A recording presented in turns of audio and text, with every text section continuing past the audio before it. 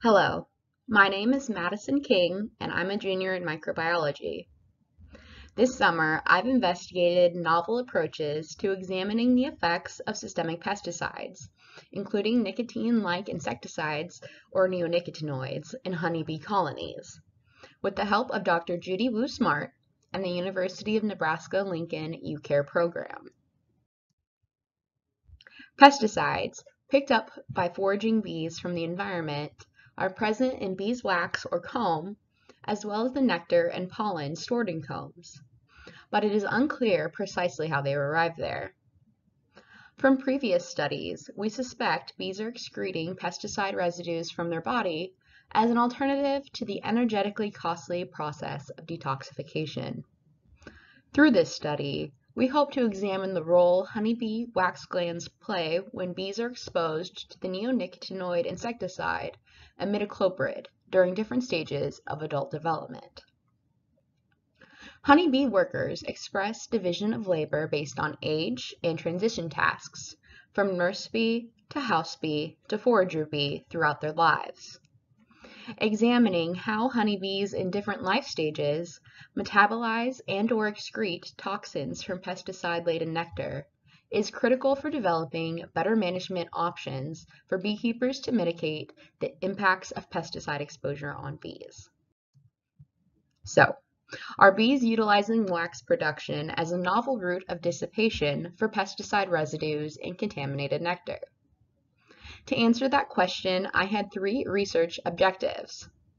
First, to determine at what age are bees visiting and consuming syrup treatments fed in experimental hives. Second, to examine the use of dye markers in pesticide-laden syrup fed to honeybee colonies to measure excretion rates through wax production. And lastly, to determine the effects of systemic neonicotinoid insecticides on wax production and impact at a colony level. The first portion of my research was spent marking newly emerged bees with paint to later identify the age cohort of the bees being observed within the hive. Fortunately, newly emerged bees are unable to fly and have potentiated venom, removing the need for a veil or protective equipment.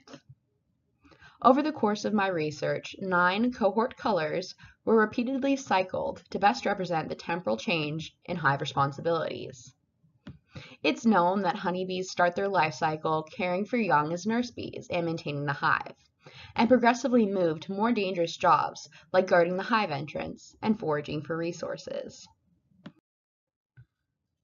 The next part of my research involved creating a pesticide solution. To do this, imidacloprid was dissolved in acetone, then serially diluted to a 100 parts per billion sugar solution.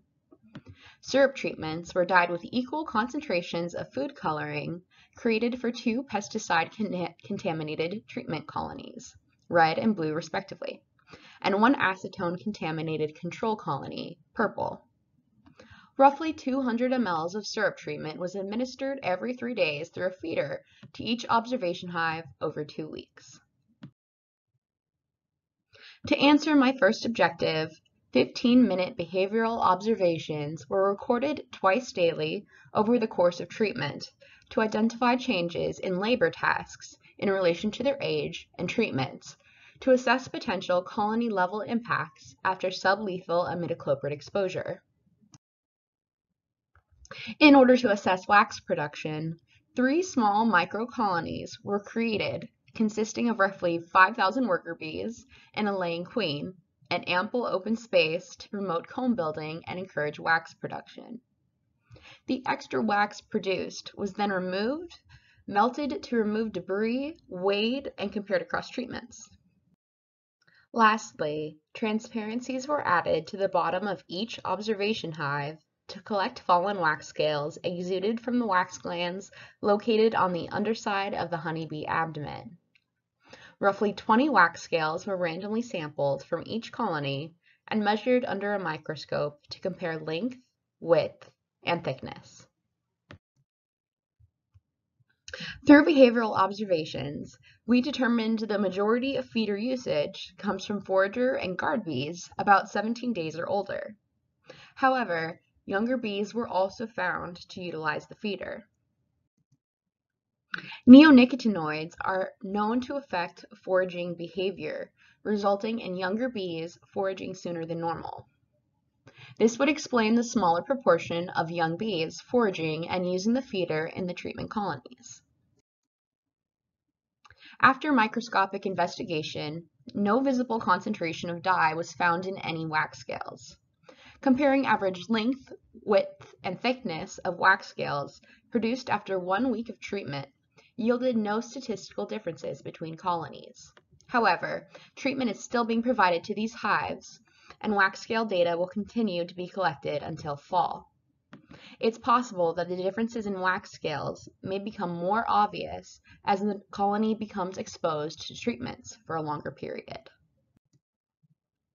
Despite no differences found in wax scale size among treatment groups, pesticide-treated colonies produced significantly less comb than the control colony, suggesting imidacloprid affects wax production in honeybees through other means. This research found that foragers and guard bees utilized supplemental syrup feeders to disperse treatments within the hive.